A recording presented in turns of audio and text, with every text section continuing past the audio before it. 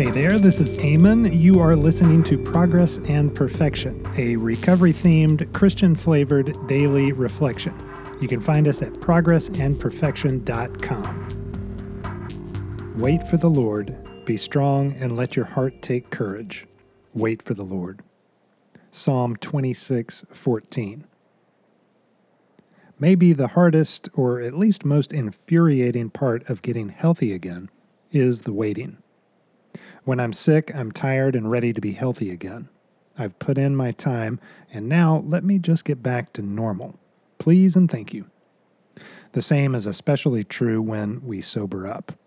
We want to snap our fingers and put everything in its right place. We want to sweep the debris out of sight and just move on. It doesn't usually work out so smoothly. The trouble with addiction is how widespread its tentacles have been. Even if I were to neatly hide myself away from the past, it won't be truly set right without revisiting some parts of it to attempt repairs and/or reparations. Regrettably, without some guidance, even this course of action can be reckless. We oscillate between two things. 1.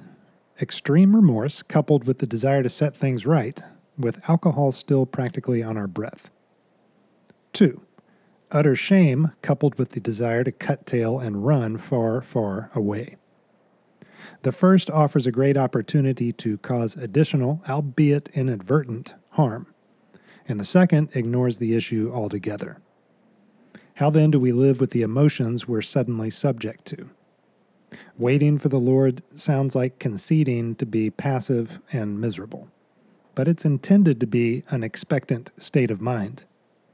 When I confidently turn toward Him for direction, I'm freed of the urgency of my own self-imposed, knee-jerk reactions.